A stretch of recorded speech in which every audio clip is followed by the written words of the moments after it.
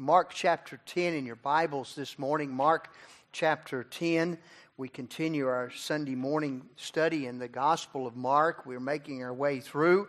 We get to chapter number 11. We've seen Mark chapter 1 through 10 has been really the life of Jesus, and we get to chapter 11 and following through the rest of the book. We've spent 10 chapters looking at the life. We'll spend nearly 6 chapters just dedicated into 1 week, and that's sort of events surrounding the death, burial, and the resurrection. So we're making our way, and Jesus is making his way toward Jerusalem. So we continue our study this morning as Jesus is preparing his disciples for that which is to come. And so before we read the scriptures, some of you may be wondering where we're at with the building project. We are, Lord willing, the lumber will be delivered here on Tuesday, and the framers will be here on Tuesday, maybe Wednesday. So that'll be exciting by the time you get here next week. Maybe we'll have a roof and some walls out there. Walls come before the roof, right? And maybe we might move church out there if that'd be okay with you. So we're looking forward to that, just in case some of you may have questions about that. Mark chapter number 10. The title of a message this morning is God's Gold Medal Winners. God's Gold Medal Winners. Mark chapter number 10. Begin reading in your Bibles, verse number 35. Follow along as I read aloud. And James and John, the sons of Zebedee, came unto him, saying, Master, we would that thou shouldest do for us whatsoever we shall desire. And he said unto them, What would ye that I should do for you? And they said unto him, Grant unto us that we may sit, one on the right hand, and the other on thy left hand, in thy glory. But Jesus said unto them, Ye know not what ye ask. Can ye drink of the cup that I drink of, and be baptized with the baptism that I am baptized with? And they said unto him, We can. Wow, what a powerful statement. We can. And Jesus said unto them, Ye shall indeed drink of the cup that I drink of, and with the baptism that I am baptized withal shall ye be baptized. But to sit on my right hand and on my left hand is not mine to give, but it shall be given unto them for whom it is prepared. And when the 10 heard it, they began to be much displeased with James and John. And Jesus called them to him and saith unto them, Ye know that they which are accounted to rule over the Gentiles exercise lordship over them, and their great ones exercise authority upon them. So shall it not be among you. But whosoever will be great among you, let him be your minister. And whosoever of you will be the chiefest shall be the servant of all. For even the Son of Man came not to be ministered unto, but to minister and to give his life a ransom for many. Now, that being our key verse in the entire book of Mark's Gospel, that verse number 45, and we see the story that led up to Jesus saying the purpose, the reason for his coming to planet Earth. He came not to be ministered unto, but to minister and to give his life a ransom for many. This morning I just want us to consider some thoughts. This morning will be a 2-part message. We will begin the message this morning, and we'll, Lord willing, complete it this evening. So I trust that you'll be back in your place beginning at 6 o'clock this evening. We mentioned the title of the message, God's Gold Medal Winners. We all know that the Olympics began this past Friday in Tokyo, Japan. Even though they tell us that no one's there in the stands to watch them, they're actually happening. It's quite interesting. They have no one really there. They're not letting people in because of the state of emergency with regards to COVID there in that part of the world. But nonetheless, they are taking place. They tell us that there are 11,326 athletes competing in 339 events that'll take place over these next few days. There'll be over 41 different sports that these events will take place. So a little over 11,000 athletes. There'll be 339 gold medals awarded. 339 of them. Each of these gold medalists will take his place on top of that podium. It's different levels you regard. I read a little article recently where it's one of the Olympics that they all had them on the same level. And it was quite a scandal with regards to that. But to be a gold medal winner is you stand a little bit higher than those who are either on the bronze or the silver. So you're a little bit higher there, and you're recognized as such. By receiving that gold medal, the athlete will be considered the world's greatest in that particular area, in that particular arena, in that particular sport. The world's greatest. With that gold medal comes all sorts of popularity, comes all sorts of things that will come along with it. Get your face on a Wheaties box. Do they still do that kind of thing these days? Some of you probably got some of those things at home. And get your face on one of those. Most of the athletes will spend, literally leading up to this point, most of these athletes will spend the most of their lives up to this point training, preparing, competing, and working hard and sacrificing in order to win that gold medal and be considered, after winning it, the world's greatest. With the gold medal comes the title, again, of the greatest athlete, and with that title comes popularity, it comes prestige, it comes with it also pride. Pride is something that comes with it. Now, I'm not all against pride, and that's the topic of the message this morning. I'm not speaking totally against this idea of pride. I'm proud to be in America. I'm proud to be born in these United States of America. But I want to mention and want to speak this morning with regards to a different kind of pride that tends to come into our lives, and a different kind of pride that overrides even that of patriotism. In our text this morning, we have the story of these two disciples, James and John, who they sought after the gold, if you will. They desired the gold. They desired to be the greatest. And so then they come to Jesus and they ask Jesus this question. James and John, another place in the Scriptures, in the Gospels, they're called the sons of thunder. The sons of thunder, and there's a reason behind that. It'd be a good Bible study for you if you want to figure that one out. But in Matthew's account, we didn't read this morning, but if we were to do that, we could go back into Matthew's account, and they tell us that these sons of thunder, James and John, the sons of Zebedee, they came with their mother. They brought their mother along with them. In fact, Matthew tells us, and Matthew kindly leads us to believe and sees us really quite frankly, that it was their mother who was asking the question for the two boys. The mother was asking the question for James and for John. Jesus, grant that these my two boys, my two sons, may sit one on the right side and the other on the left side in thy glory or in thy kingdom. These sons of thunder, as they are called, as I mentioned earlier in the Gospels, they didn't mind Jesus being on top of the podium, being in the center of attention. They didn't mind Jesus being there in that top place.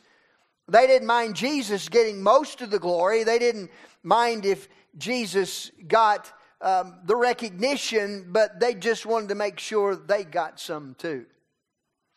They wanted to make sure that some of what Jesus was getting would splash over on to them. They didn't mind Jesus receiving being recognized as the greatest. They just wanted to make sure that they were on the podium with him, standing beside him, standing with him, so that they might be seen as Jesus, as they're standing on that podium, they too might be seen as the greatest. After all, they're standing there with the King, standing there with, literally, the King of Kings and Lord of Lords. Wow. You couldn't deny Jesus is great, but And the people would think, here Jesus is at the top, but wow, look at these two boys. Look at these James and John. We know who they are. We know where they've come from. Look at them now. Look how far they have come. They are great too. After all, they're standing there side by side with Jesus. It's almost as if, Lord, we deserve it, so let us be great with you. Lord, we deserve it, so let us be great with you. Out of our text this morning, I want to break this down into 4 particular points, and we'll just touch on the one this morning, but we'll come back and pick up the other 3, and the other 3 won't be near as long as the one. So please come back this evening. We'll break it down this way. We'll look at this text from the problem of greatness, the promise of greatness, the plan of greatness, and the pattern of greatness. First, notice with me, and we'll look at this morning, the problem of greatness. Lord, let us set one on the right and one on the left. It's an issue of greatness. Here we see the problem of greatness. Let us be great with you. Let us be part of the greatest. I do think it's interesting that these aspiring men of greatness, these who are aspiring to be great, sent Mama to ask the question for them. It just doesn't quite fit for me. I don't know about you, that doesn't quite fit the bill. In my mind, the greatest is not, hey Mama, would you come and ask for us? Would you come and ask Jesus to give us what we would like to have? Sounds more like 2 kids hiding behind their mother's skirt as she addresses the principal of the schoolhouse. I see fearfulness, but I don't really see gratefulness here in this particular situation out of James and John. But that's not the biggest problem here. That's not the biggest problem. The biggest problem here, I believe, in what Jesus is dealing with in the life of these, because now it's the 3rd time they've come to Jesus and asking who's going to be the greatest in the kingdom. The problem that's here in this text, and I believe it's being addressed out of this text, is the problem of pride. The problem of pride. Thomas Paine said, the true greatness of a nation is founded on principles of humility, not pride. Here we see the problem of pride. These men were more concerned about their prestige, more concerned about their popularity, and more concerned about their position among men than they were concerned about the praise and the glory of God. Who might see them, who might recognize them more than that of our Lord and Savior Jesus Christ? They wanted their own praise. The problem was they were driven by pride.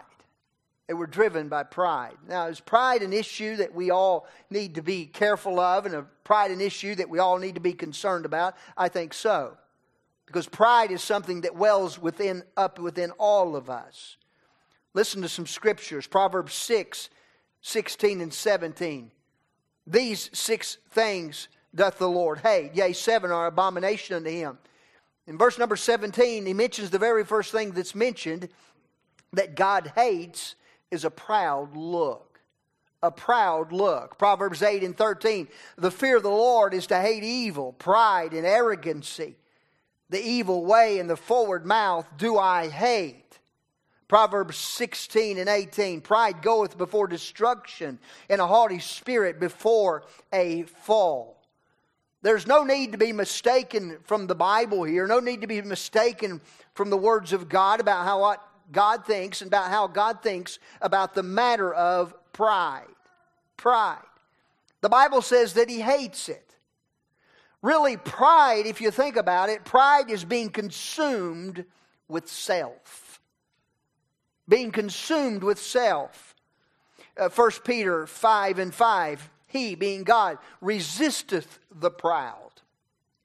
The Bible is full of stories of how proud people, of how being prideful, how it brought destruction into the lives of those that were this way and who had allowed this issue to come into their lives. We think of Pharaoh.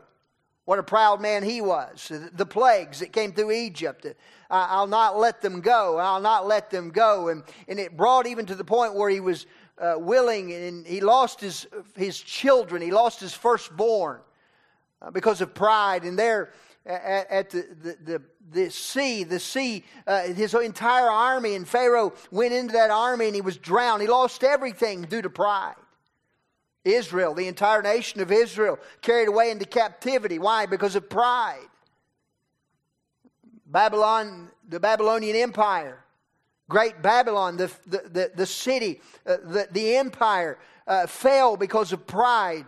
Belshazzar, you remember the story of the handwriting on the wall. He fell that one evening, that one night. He fell because of pride.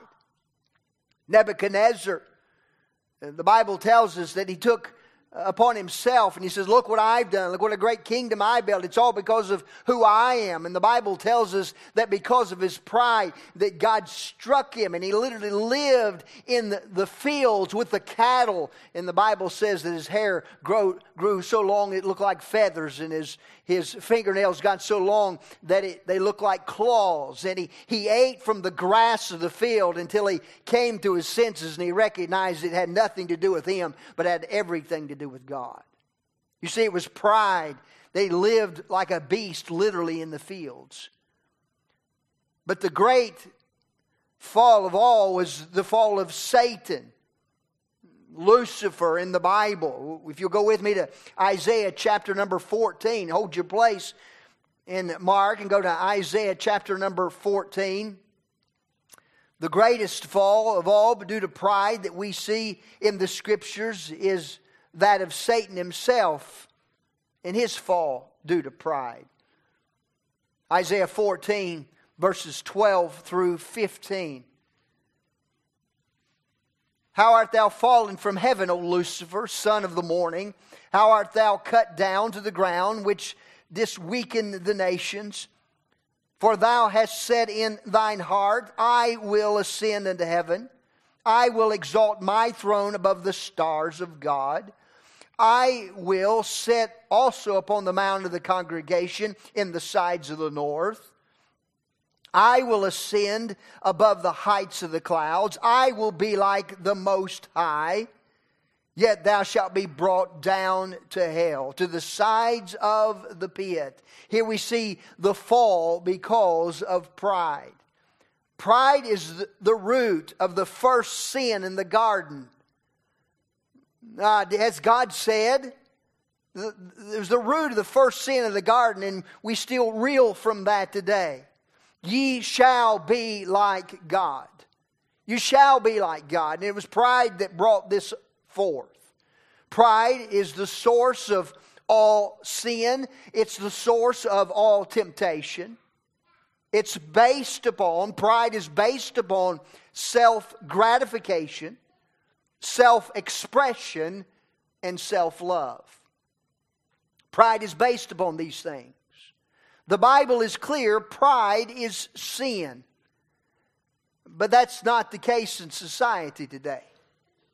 The Bible is clear about proud or being prideful is sinfulness, but in society today, pride is not seen as something that's wrong, but seen as something that's good. Seen as something that's good. Society today is proud of its sin. It's proud of self. It's proud of immorality. Pride is a virtue that's promoted and proclaimed. In social media today, we think about just the YouTube. Who's the tube? You. It's a way to express yourself. It's a way to show yourself. It's a way to be seen. It's a way to be heard. An entire month has been set aside, and they call it Pride Month. The sin of pride is flaunted and promoted in nearly every corporation. Every known corporation, named corporation in America has joined hands to celebrate pride. Nearly all have come together to celebrate pride. No society, understand please, no society can survive the self-destructiveness of a generation of prideful people. Pride in and of itself is destructive. Pride eats up everything that's around it. If pride runs rampant and it runs unchecked and it runs unabated, then it is to be the destruction of a whole generation now has this mindset. And it's what's being taught in our public systems. It's what is being taught in our school systems on every level of education. It's all about pride. It's all about you. When any group of people become committed only to themselves and their own self-interest alone, become intoxicated with drunken pride, that group of people devour one another in the effort to be at the top. They begin to devour one another in an effort to be the one at the top of the podium. All's left is me and me alone. It's all about me and what I think and what I say. Pride will devour the family. Devour the family. It'll devour your friends. These things are mere stepping stones, if you will, to the achievement of self-gratification. Is it any wonder that the family structure is being attacked so much in these days? The husband and wife. What is marriage? Gender. All of these things is being attacked. Why? Because they stand in the way. The fundamentals of life and the existence of a society, these things now stand in the way of our self-gratification. So what do? We must do away with them. We now make those things the problem. They're the things that are in the way of us pleasing ourselves. They're things that are in the way because of the intoxication of self. And all that matters is my self-promotion, my self-esteem, my self-fulfillment, my self-glory, and my self-pleasure. Today's society is built upon the promotion of self. It's all around us. It's built upon the promotion of self. There are tons and tons of self-awareness and self-advancement books, seminars, conferences, and magazines, organizations, all promoting, guess who? You. All promoting you. It's estimated that the self-help industry, the books, the publishing aspect of that just alone is a $45 billion a year industry. Books that promote, be you, achieve you, look the best you, advance you, you be heard, you be seen, you get noticed. There's an ugly cult of selfism that is sweeping our world, and it's so demanding and so destructive that it'll be the fall of a nation.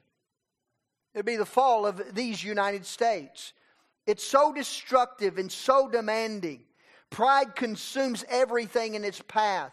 It demands that I am the last man standing. Pride makes sure that I am at the top and you're somewhere beneath me. A society that demands self to be the God. Really, self is the God. And all that you see and all that you hear these days and all the things that are taking place, self is the God. And because of this, when self becomes the God, society is doomed. It will consume itself from within. We're living in a selfie generation in love with self. No doubt. No doubt in love with self. Listen to Proverbs 16:5. Everyone that is proud in heart is an abomination to the Lord. Though they join hands, even though they come together in their proud ways and they join hands, the Bible says, he shall not be unpunished. Proverbs 1:38 and 6. The proud God knoweth afar off. In other words, God's not close to that crowd. God didn't hear that crowd. God's not involved in that crowd. The proud He knoweth afar off. Proverbs 11:2, when pride cometh, then cometh shame. Boy, is America in shame more than any time in its history than it is today. We just see the shame of America that's being flaunted. Job 35:12, the proud cry out, but God does not answer because of the pride of evil men. Even when they cry out, God does not hear, God does not answer because of the wickedness of the evil. Psalm 10 and verse number 4. The wicked, through the pride of his countenance, will not seek after God. God is not at all in his thoughts. A prideful man does not seek after God. A prideful nation will not seek after God. A proud individual, a man that's so intoxicated with self, a generation that's so intoxicated with themselves can only think of themselves. I believe that pride is the spirit of the Antichrist. It's the spirit of the Antichrist. What caused Lucifer's fall? It was pride. It's the spirit of the Antichrist. The Antichrist is himself of Satan. Look with me at 1 John chapter number 2, please. 1 John chapter number 2, verses 16 through 18. 1 John 2, verses 16 through 18. The pride of the Antichrist. Verse 16 of 1 John 2, for all that is in the world, the lust of the flesh, the lust of the eyes, and the pride of life, is not of the Father, but is of the world. The world passeth away, and the lust thereof, but he that doeth the will of God abideth forever. Little children, it is the last time. And as ye have heard that Antichrist shall come, even now are there many antichrists, whereby we know that it is the last time. What is the sign of the Antichrist? It's that of a proud look. I will set myself in the place of God. I'll be like the most holy. Look at 2 Thessalonians chapter number 2. 2 Thessalonians chapter number 2, verses 3 and 4. If you'll turn to the left just a few pages, 2 Thessalonians chapter 2, verses 3 and 4.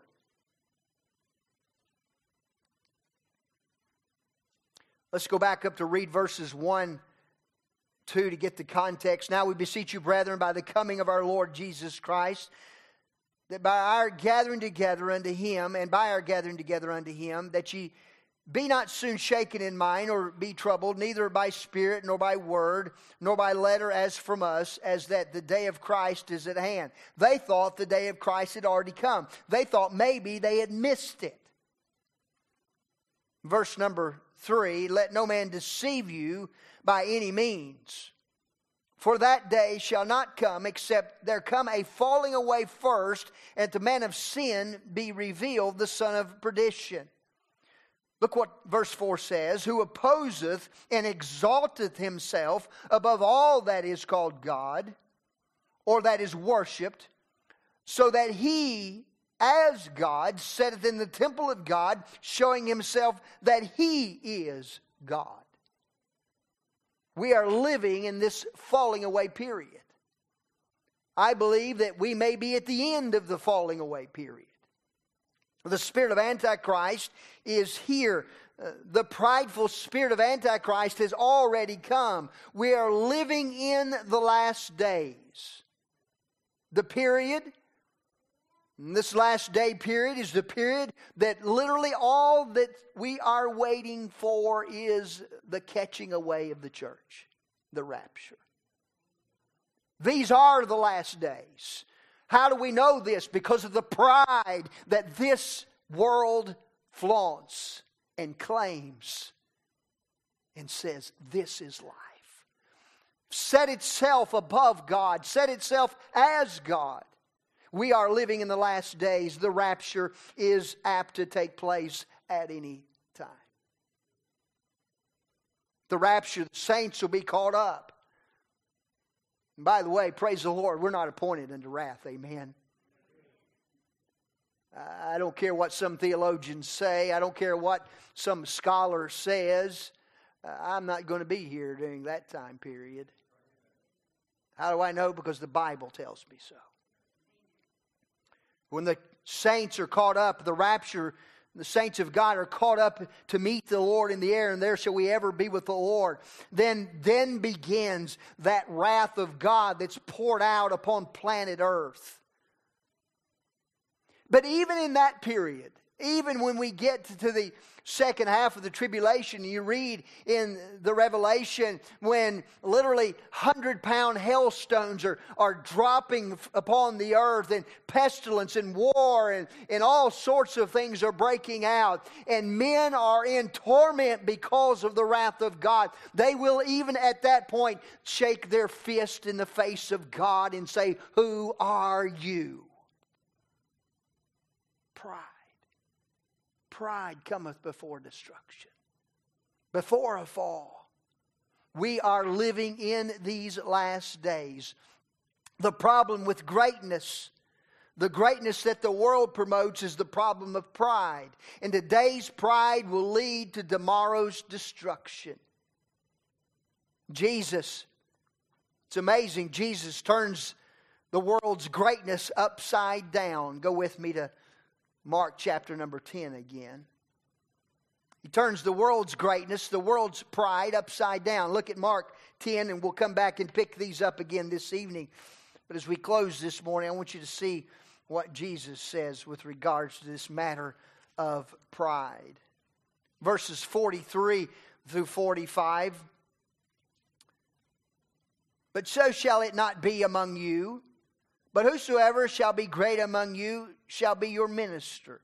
And whosoever of you shall be the chiefest shall be the servant of all. For even the Son of Man came not to be ministered unto, but to minister and to give his life a ransom for many. The greatness sought after by the world is 100% opposite of the greatness that comes God's way. Completely opposite of the greatness that comes God's way. It's not self-serving. It's not self-promoting. It's not self-glorifying. It's serving others. That's God's way. Greatness does not come by saying, "Look at me." Greatness does not come by saying, "Let me be noticed. Let me be heard. Let me demand my rights." What about us? Greatness comes by serving others. That's God's way. Many would be familiar with the pyramid schemes. You ever been caught up in a pyramid scheme? Everybody have a buddy that comes and says, I got this pyramid thing, where you're selling something and they're at the top of the pyramid and you're somewhere underneath them, and the more you sell, the better off they do. In other words, you're serving them. Jesus turns that thing right upside down. He says, it's not about that at all. The servant is the one that's at the bottom of the pyramid. The people above him are the ones that he's serving. The people above him are the ones that he's ministering to. It's all about people serving the Lord and loving God and serving him. Some of the greatest people in the world are not found out there. They're not found out there. The greatest people in the world are found in places just like this. Local churches. Where people love people. Where people serve people. Where people pray for people. Where people care for people. Where people give for people. Where people send the gospel message, the death, burial, and the resurrection, literally around the world. That's where you find the greatest people. People who will be willing to sacrifice something of this world so that they might go themselves. Put off something of this world so they might send somebody else. Sacrifice popularity and prestige and even finances so that they might raise their children to love God and keep them in church, even though the world says you're crazy. Some of the greatest people in the world are not out there, they're in here. Places just like this. Serving God by serving others. Now let me just say there's nothing wrong with promotion. I'm not talking against promotion. I'm not all against promotion. The Bible speaks of these things. The Bible says when Jesus comes, He'll have a reward with Him. He'll come bringing His reward. I'm not talking about promotion, but I'm talking about promotion God's way. It's not about who's serving me, but it's about me serving somebody else. The Bible says in verse number 43, note in your Bible, underline the word in verse number 43, but so shall it not be among you, but whosoever shall be great among you shall be your minister. That word minister is where we get our word deacon from. Back in that time period, it was seen as the one who was serving tables. The deacon serving tables. It was the waiter. It was the one caring for the needs of somebody else. That's the deacon. And by the way, that's still the biblical definition of a deacon today. He says it's not about who all's come to minister to you. And I get a little weary these days. I'll be honest with you. Sometimes I get a little unnerved when I hear people say, "What's that church doing for me?" That church hadn't done anything for me. I'm getting nothing down there at that church. It makes me a little bit uneasy. Because it's not about me. It's about Him. It's about His glory. And when I put His glory first, and when I put Him first, then my needs are met. Then God blesses. God comes alongside. When I become the deacon in the church, not by way of an office, but by way of life, then that is what makes the difference. He says, let him be the minister. But he intensifies it. Verse number 44. He goes a little step further here, Jesus does, and he intensifies it. He goes from that of being a minister, a table waiter, someone that's caring for somebody else, and whosoever of you will be the chiefest, who will be the greatest, who will be at the standing at the top of the podium, who's going to be the chiefest shall be the servant of all. Now Jesus, again, he intensifies it. He says the servant of all. This word is doulos. It's the word that literally means slave. Slave? The one who's a slave. This is God's description of greatness. It's not the world's description, it's God's description. The slave, the one that does the bidding of his master. The one that does not own himself, but God owns. We've been bought with a price, therefore glorify God. We belong to Him. We're to be ministers, we're to be servants of all. The best way we can be a servant in this generation is to give the gospel. To be faithful in the house of God. To serve the Lord. The servant of all. Love people.